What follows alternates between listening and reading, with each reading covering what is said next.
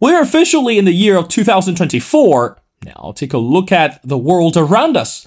Not only we're still very concerned about the war in Ukraine, and on top of all that, now the war in Israel between the nation of Israel and the Hamas actually escalated in a much greater way. Now here's a question that we should ask at this moment. What is going to happen to the country of Israel? And does that mean the current Prime Minister of Israel, Benjamin Netanyahu, is able to shoulder all the responsibilities? And believe me or not, on the daily basis, we have seen the footages and also the pictures of how people in the nation of Israel are actually suffering today. But again, in addition to the nation of Israel, we also need to talk about the tension in Gaza. Again, if you follow the news closely, there's no denying that the citizens are actually suffering much greater way along the border of Gaza. And again, the Hamas today is taking much greater step to manipulate the situation. So that's why the entire international community is raged about the war, not only about the innocent lives, but also they're very concerned about the future of the world and also the future of the world democracy. Well, in this episode, we also need to talk about this correlation between the war in Gaza and also some of the countries in Southeast Asia. Now, too often we tend to ignore the nation in Southeast Asia, not simply because they don't exist. It's really because we don't really hear a lot. But as a matter of fact, when one war continues around the world, that all nations will like to generate much greater noises as well. Well, ladies and gentlemen, it's my great honor to invite our distinguished speaker, who is Joseph Rachman. Again, if you're familiar with Joseph, again, he is a freelance journalist uncovering Indonesia and other stories from around Southeast Asia. Well, Joe, and welcome back to The Missing Piece, and Happy New Year to you. Thank you, Will. It's a pleasure to be back on the show. Well, Joe, I want to get started. Again, initially when I started to connect with you because of the article that you wrote, or should we say it's a brand new enlightening article. It's called Gaza is a Burning Topic for Southeast Asia's Domestic Politics. Now, let's get to the question right away. Now, within this article, something you wrote quite stood out, and which I want to get you a further explanation. This is what you wrote, and I quote, "Roughly 42% of Southeast Asia's population is Muslim. That has played a key role in the region's reaction to the Israel-Hamas war." I guess that's a question everyone would like to ask you.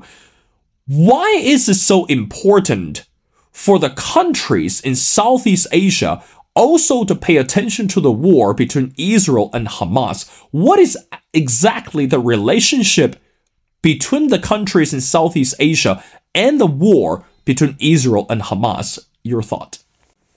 So I suppose that populations in most countries, citizens in most countries, I think, tend not to pay an enormous amount of attention to foreign affairs most of the time, which is a reasonable position. But, the average person in the UK doesn't think about the war in Sudan a great deal. The average person in China might well not think a great deal about the violent protests or the sort of drug war in Ecuador at the moment. However, because Israel-Palestine is often different, because it's a particularly long-running issue, and for various reasons, it's always had this ability to capture global attention and mobilize people across the world. And for Southeast Asian states, this has been particularly the case for Muslims globally. Palestine, there is a sense of solidarity with Palestinians as fellow Muslims. There is the fact that Palestine, and in particular Jerusalem, is viewed as a holy area in the Islamic faith. So this means that for large swathes of the population in Southeast Asia, it's an issue with a great deal of traction. Now, this is most obviously in the Muslim majority countries, which is Indonesia, which is the world's largest Muslim democracy, Malaysia, but also in other countries which have significant Muslim minorities. So here we're talking about Singapore, Thailand, the Philippines, in particular. The other countries, sort of Myanmar, Cambodia, Vietnam, Laos, the reaction is less strong simply because there is, much smaller Muslim populations there. So the emotional pull of the matter is not quite as powerful in most cases. But Joe, you mentioned that again, two countries that you mentioned based on what you just answered, that Malaysia and Indonesia are unsurprisingly the most fervent pro-Palestinian voices in the region. Now, again, we've seen the protests actually took place, or as a matter of fact, are actually happening worldwide. I guess it's fair to say the world today, it's heavily divided when we look at the war in Israel. Of course, that we do have the fervent activists or the leaders that support the nation of Israel. For example, the U.S.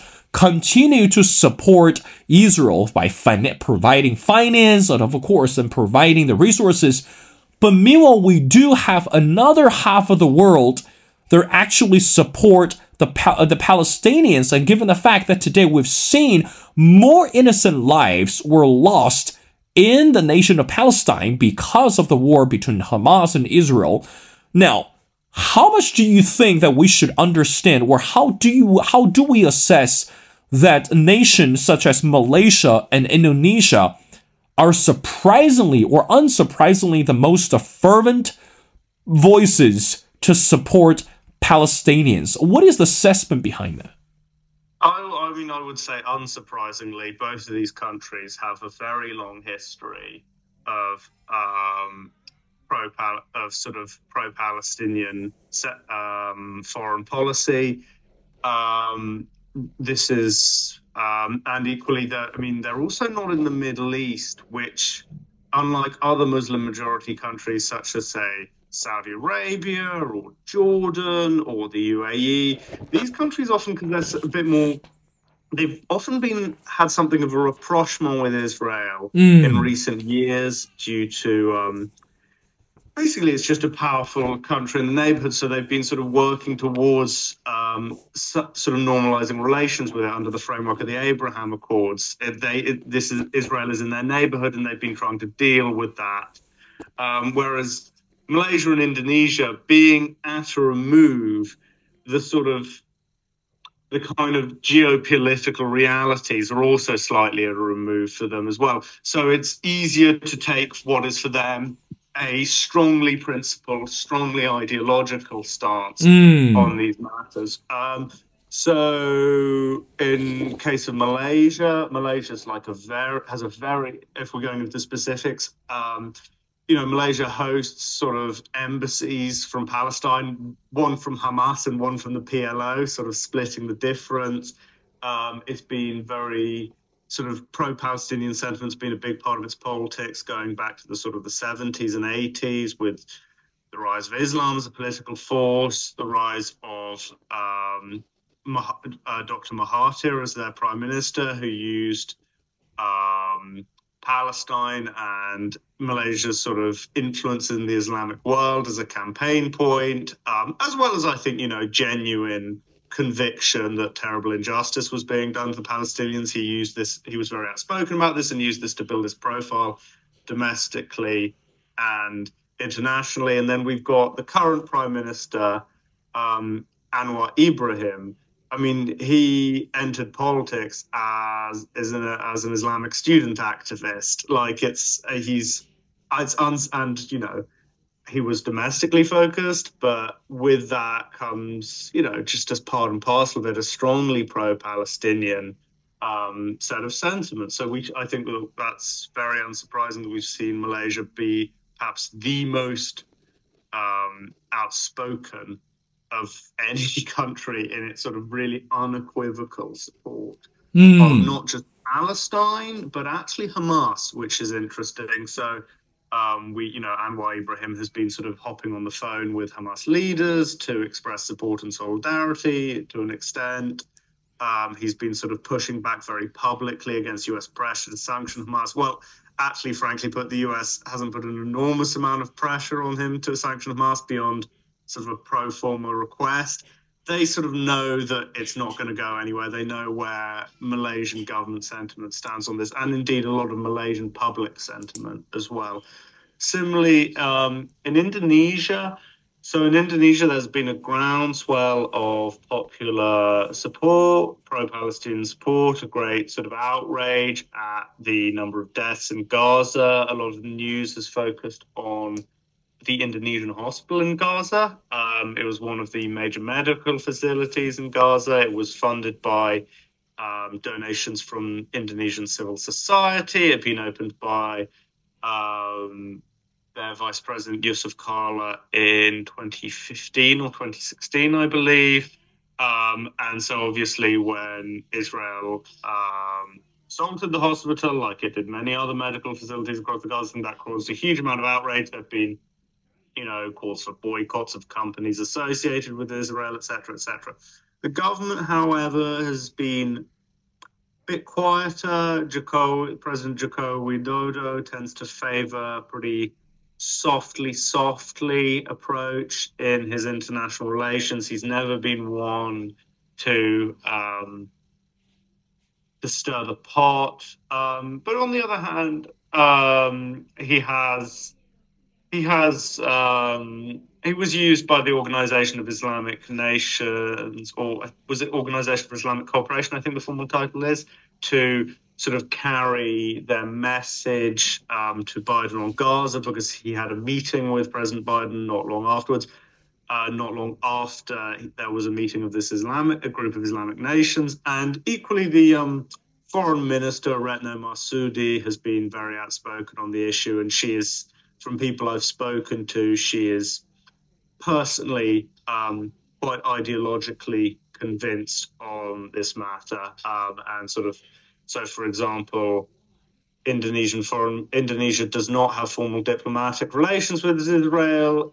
Previously, Indonesian foreign ministers might still quietly meet with Israeli diplomats at international events, have a meeting on the sidelines on an informal basis. She avoids this sort of thing. The one thing that's also worth noting is that what is worth noting is that the support that she expresses for the Palestinian people, and the support that's expressed by lots of other political figures in Indonesia, tends to sort of de-emphasize the Islamic aspect as compared to Malaysia. So Indonesian politicians prefer to think of it and prefer to frame it in terms of an anti-colonial issue, as a way to avoid it becoming or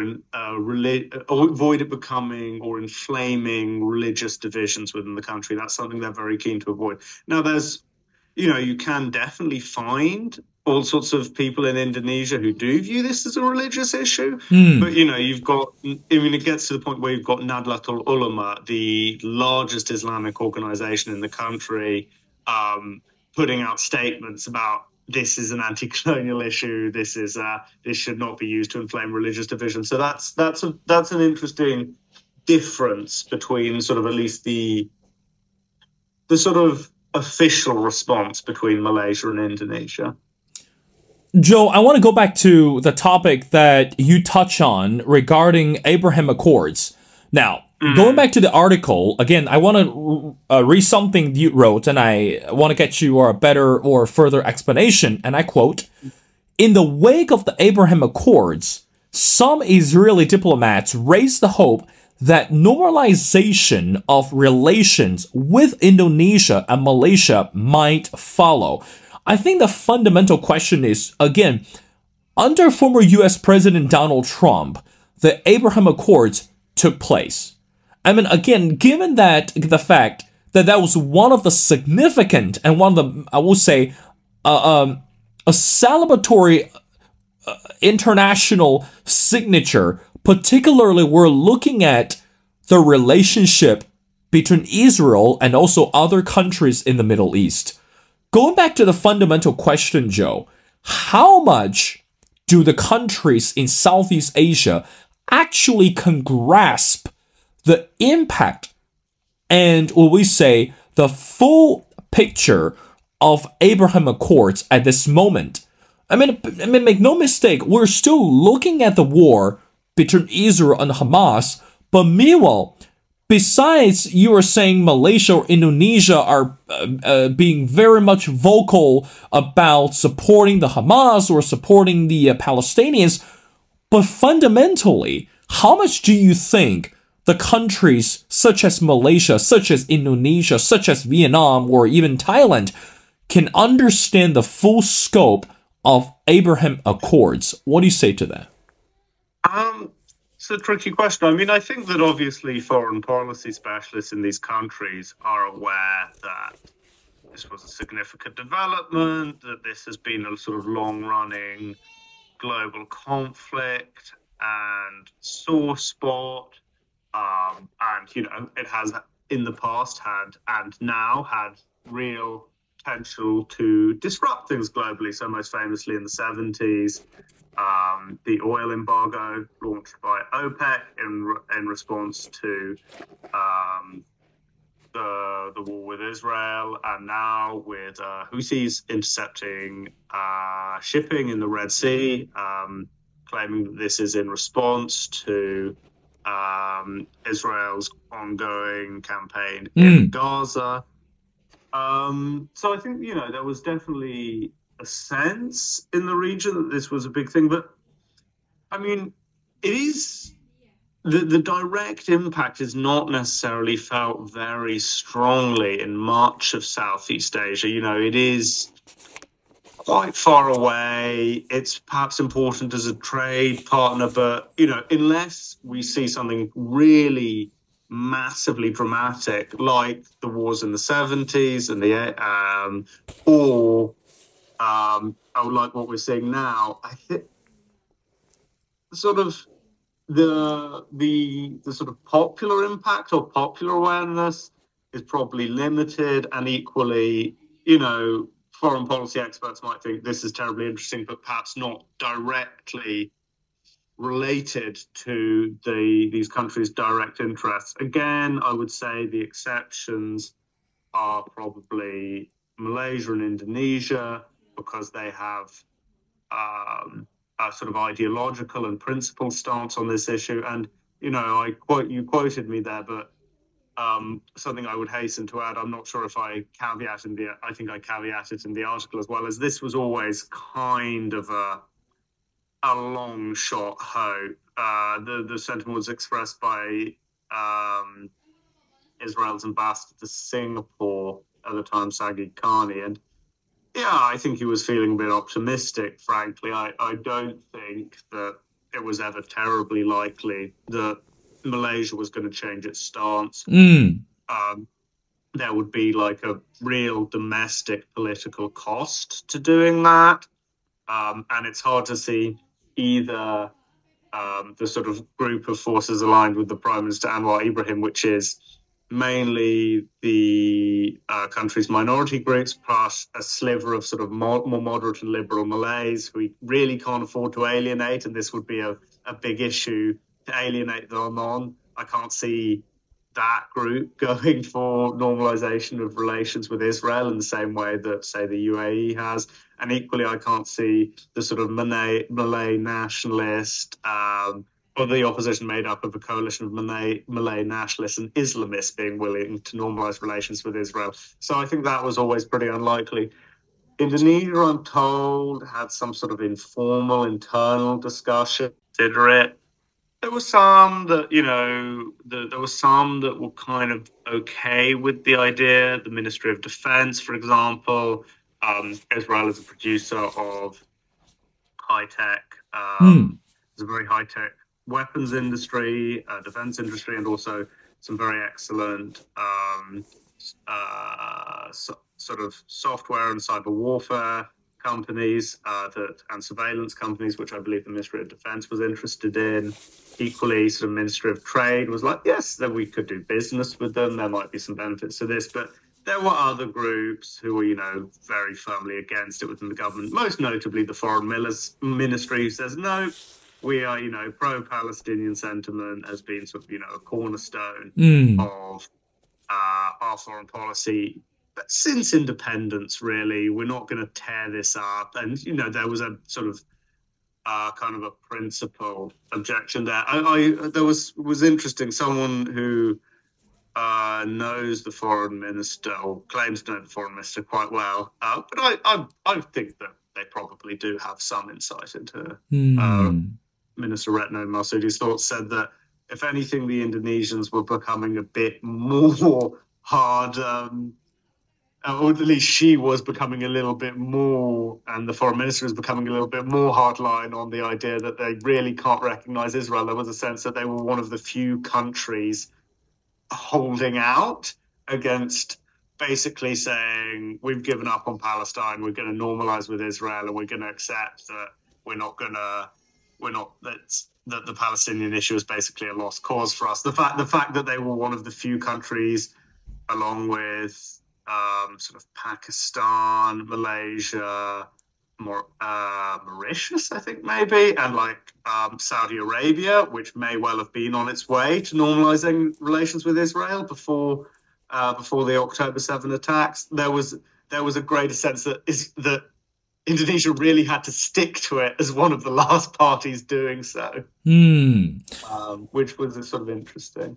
Well, it is. Joe, two more questions before letting you go. Now, as we mentioned in the intro, in this year, particularly for the country of Indonesia, it's also crucial because this presidential election is coming up. Now, let's get to the next question. When we look at the war between Israel and Hamas, and also, as I mentioned in the intro, the war in Ukraine, how much does foreign policy actually play into this presidential election for the nation of Indonesia? I mean, again, I believe that most of the time, the voters pay attention to the domestic concerns, economy, gender equality, social issues, education, etc. But again, foreign policy, it's something, I guess the word is inevitable. So you are the expert and you are the writer. So help us with better understanding when it comes to foreign policy. When we look at the international crises today, how much does foreign policy actually play into the card of the voters when they're thinking about the next candidate or when they're thinking about the future of the country? What do you say to that?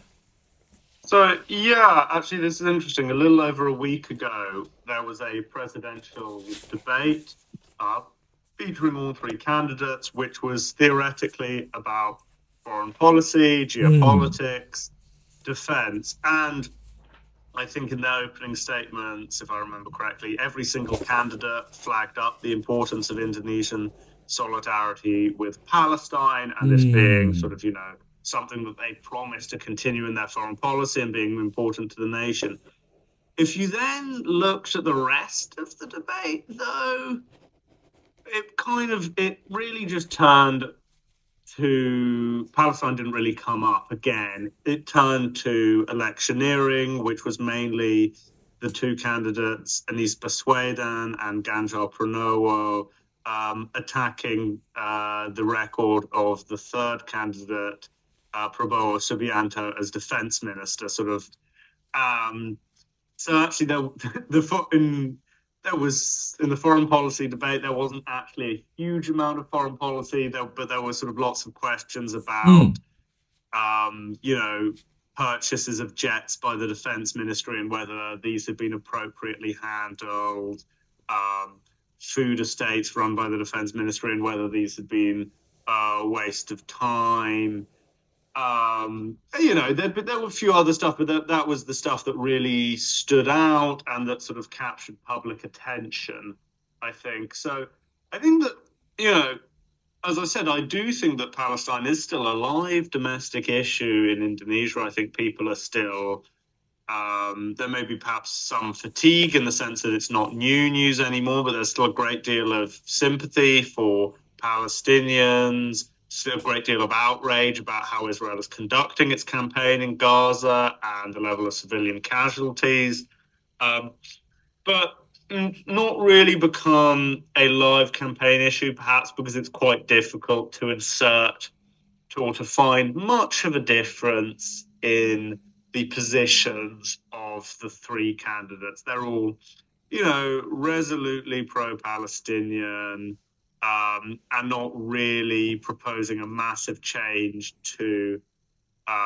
Indonesia's position on this matter, either by stepping back to the support of Palestine, which I think would be incredibly unlikely, because I do think they probably would face voter backlash, or, intensifying support, so there'd be, kind of various calls by civil society for Indonesia to take stronger action. I mean, including some really quite unlikely calls for Indonesia to somehow send troops as a peacekeeping force, which I can tell you the government has no interest in doing that. And there's been no candidate willing to, talk up or to attack the government for not doing enough, and saying what more should be, saying that more should be done. So, there's public sympathy, but it's not really become a campaign issue just because there's not much difference between the three candidates. Joe, I want to ask you the last question, which, going back to the article, again, the title of the article is Gaza. It's a burning topic for Southeast Asia's domestic politics. A distant war has powerful residents in region often divided by faith. Now, last question, very simple. Your final thoughts. Do you think today, when we look at the war in Israel, look at the war between Hamas and Israel, and the war in Ukraine, do you think such international crisis it's actually unifying more among the countries in Southeast Asia, or it's actually dividing the countries in Southeast Asia? Particularly, we're looking at this political rhetoric and also this political interest. Your final thoughts? Well, in terms of division versus unity, there's been, there was an ASEAN launched a sort of unanimous call for a ceasefire back in October, I believe. So, there's just on the level of international cooperation, Southeast Asia has presented a pretty united front on this matter, even if there was nuances and variations in the exact positions the different countries are taking. They have all put their name to a resolution calling for a ceasefire. But yeah, I mean, in some ways it has been perhaps a rally, and within the countries it's perhaps been a rallying and unifying point for some groups, but it also can bring with it divisions, because if it's especially, I mean, this was when I was talking about why the Indonesian government is so keen to frame it as an anti-colonial issue rather than a religious one. Indonesia has long been very sensitive about the fact that it's a country with significant religious minorities that often form, which in certain provinces will be majority Christian or majority Hindu. They don't want them to become alienated by this sort of rhetoric, and so far they've avoided this, I think. But there were some small clashes in North Sulawesi, I believe, between sort of Islamist groups, which were sort of very vocally pro-Palestine, and some local evangelical Christian groups, which, for sort of slightly obscure theological reasons, were quite pro-Israel, and this overlaid onto local tensions between different ethnic groups, I believe. Within Malaysia, similarly, I'd say that all parties and representatives of all ethnic groups, Chinese and Indian as well as Malay, have been very keen to emphasize their support for Palestine and solidarity for Palestine. They don't want this to become, particularly minority groups don't want this to become, they don't want to be marked out, I would say, as not holding the right opinion on this issue, especially, and but the fact that this is part of the calculation suggests that there is a worry that this could become division. So, for example, leaders from the Islamist party PAS have sometimes criticized the response of political parties more associated with Malaysia's minorities, accusing them of perhaps being insufficiently supportive of Malaysia when they've expressed reservations about certain issues, such as a Palestine Solidarity Week, which they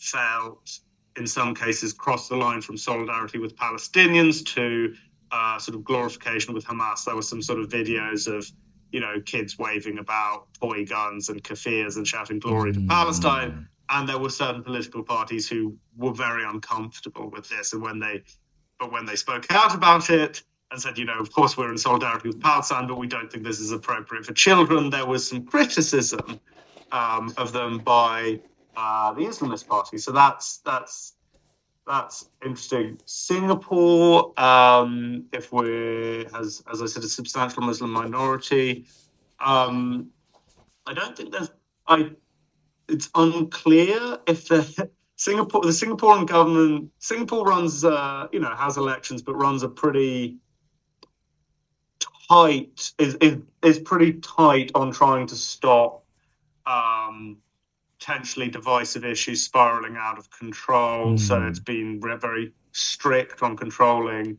displays of Israeli or Palestinian flags, very strict on controlling protests. Someone I've talked to there said that public opinion has kind of moved against Israel just because of, again, sort of public horror. Some of the images coming out of Gaza, a sense that Israel is failing to take into account civilian lives in its campaign, and that someone actually expressed relief that they weren't entirely sure about the public reaction. They perhaps felt that some of the nuances were being missed because they were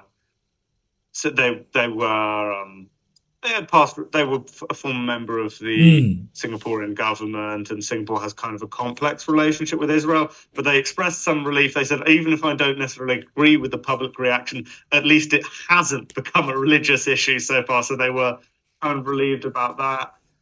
And then, I suppose the other real place to flag up is Thailand, where a lot of Thai hostages were taken by Hamas. There had been Thai migrant workers working in agriculture in Israel. Some of them were killed or taken hostage in the October 7th attacks. And so that, I think that the public opinion was very, very focused on bringing them home. I think that it kind of pushed a lot of public opinion in a direction more sympathetic to Israel as a result, because Thai citizens were affected by the attacks. But at the same time, Thailand has a substantial Muslim minority, especially in the south, and so which is more sympathetic to Palestinians for in the way that Muslim publics often are. Actually, interestingly, these people played a key. Thai Muslims played a key role in helping secure the release of Thai hostages. They had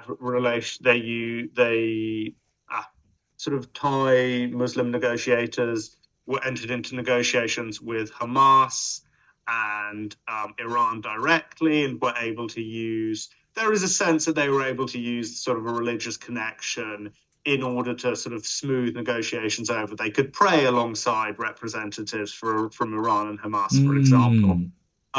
Yet at the same time, there's public opinion has not necessarily always been terribly sympathetic to if Thai Muslims have expressed a sense of solidarity with Palestinians, because they see this as given that their own sympathies lie more pro-Israeli due to the hostage taking. So there has been perhaps some divisions there, but from what I can tell, and I would really emphasize, I'm not a specialist in Thailand. I think that they've managed to avoid it becoming they've managed to sort of avoid the divisions becoming too sharp in Thai politics. At the moment, I think Thai politics is actually mainly absorbed by very complex party manoeuvring at the moment. So yeah, has it been a tool of unity or division?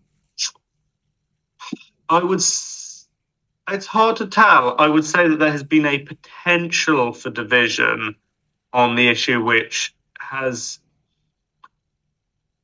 which I'd say has been avoided. But it sort of lurks under the surface. There is a show of unity on these things, but there is perhaps a nervous sense of how the issue could become divisive, and as a result, a slightly nervous attempt to avoid this happening, which has been interesting to observe. Well, of course, Joe, it is. I mean, again, it doesn't matter if the war it's uniting the countries in Southeast Asia or the war it's actually dividing the countries in Southeast Asia.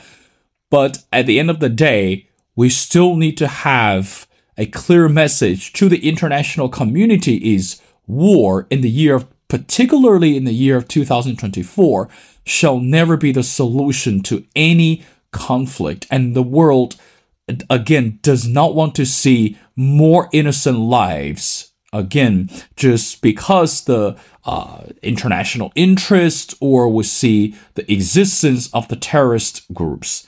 Well, ladies and gentlemen, it's my great honor to speak to Joseph Rachman. Again, Joe is a freelance journalist and covering Indonesia and other stories from around Southeast Asia. We strongly encourage everyone to go online, check out his latest article, which is entitled Gaza, It's a Burning Topic for Southeast Asia's Domestic Politics. Well, Joe, it's been a pleasure, and thank you so much for your time and your analysis. Help us with better understanding, particularly from the aspect of Southeast Asian countries. And we'd love to have you back on the show for future episodes. So thank you so much for doing this.